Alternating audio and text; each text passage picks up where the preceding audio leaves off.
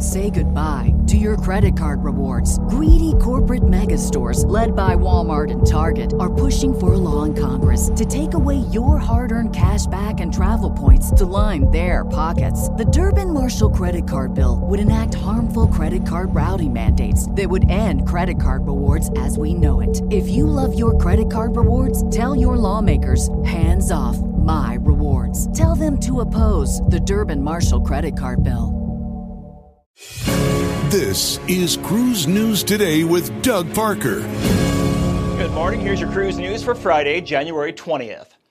Guests sailing the brand new MSC Seascape are getting an unexpected refund over technical issues. Earlier this week, the ship started experiencing propulsion problems over a software issue which impacted the ship's maximum cruising speed.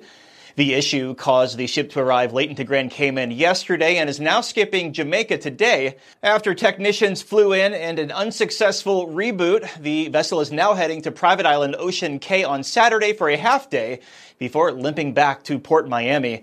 As for reference, Ocean Cay is approximately 60 miles off the coast of Florida.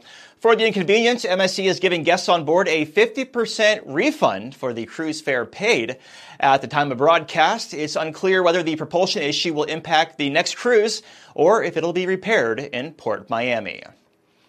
And Carnival Cruise Line ship Carnival Elation, one of the last Fantasy-class ships left, is heading to dry dock in Freeport, Bahamas tomorrow evening. The ship will be in dry dock for 2 weeks to undergo routine maintenance, which will be completed on February 10th.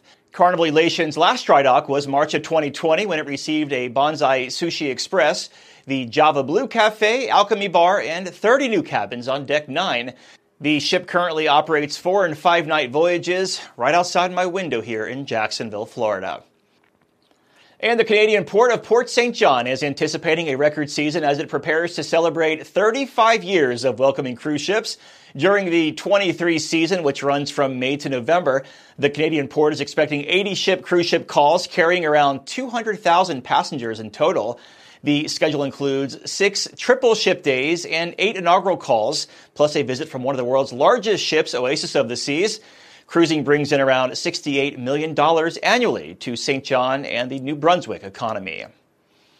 And cruise line stocks were down on Thursday. Carnival Corporation down 3%, 10.12. Royal Caribbean down 2.3%, 60.78. And Norwegian down 4.8%, 14.78.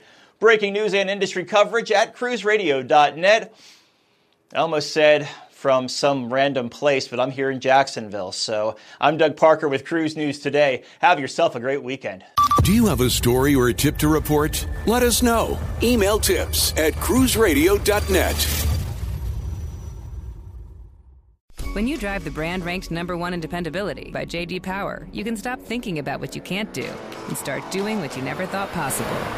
Visit your local Kia dealer today to see yourself behind the wheel of the brand ranked #1 in dependability by J.D. Power. Kia, movement that inspires. Call 800-333-4KIA for details. Always drive safely. Kia received the fewest reported problems among all brands in the J.D. Power 2022 U.S. Vehicle Dependability Study based on 2019 models. See jdpower.com/awards for 2022 details.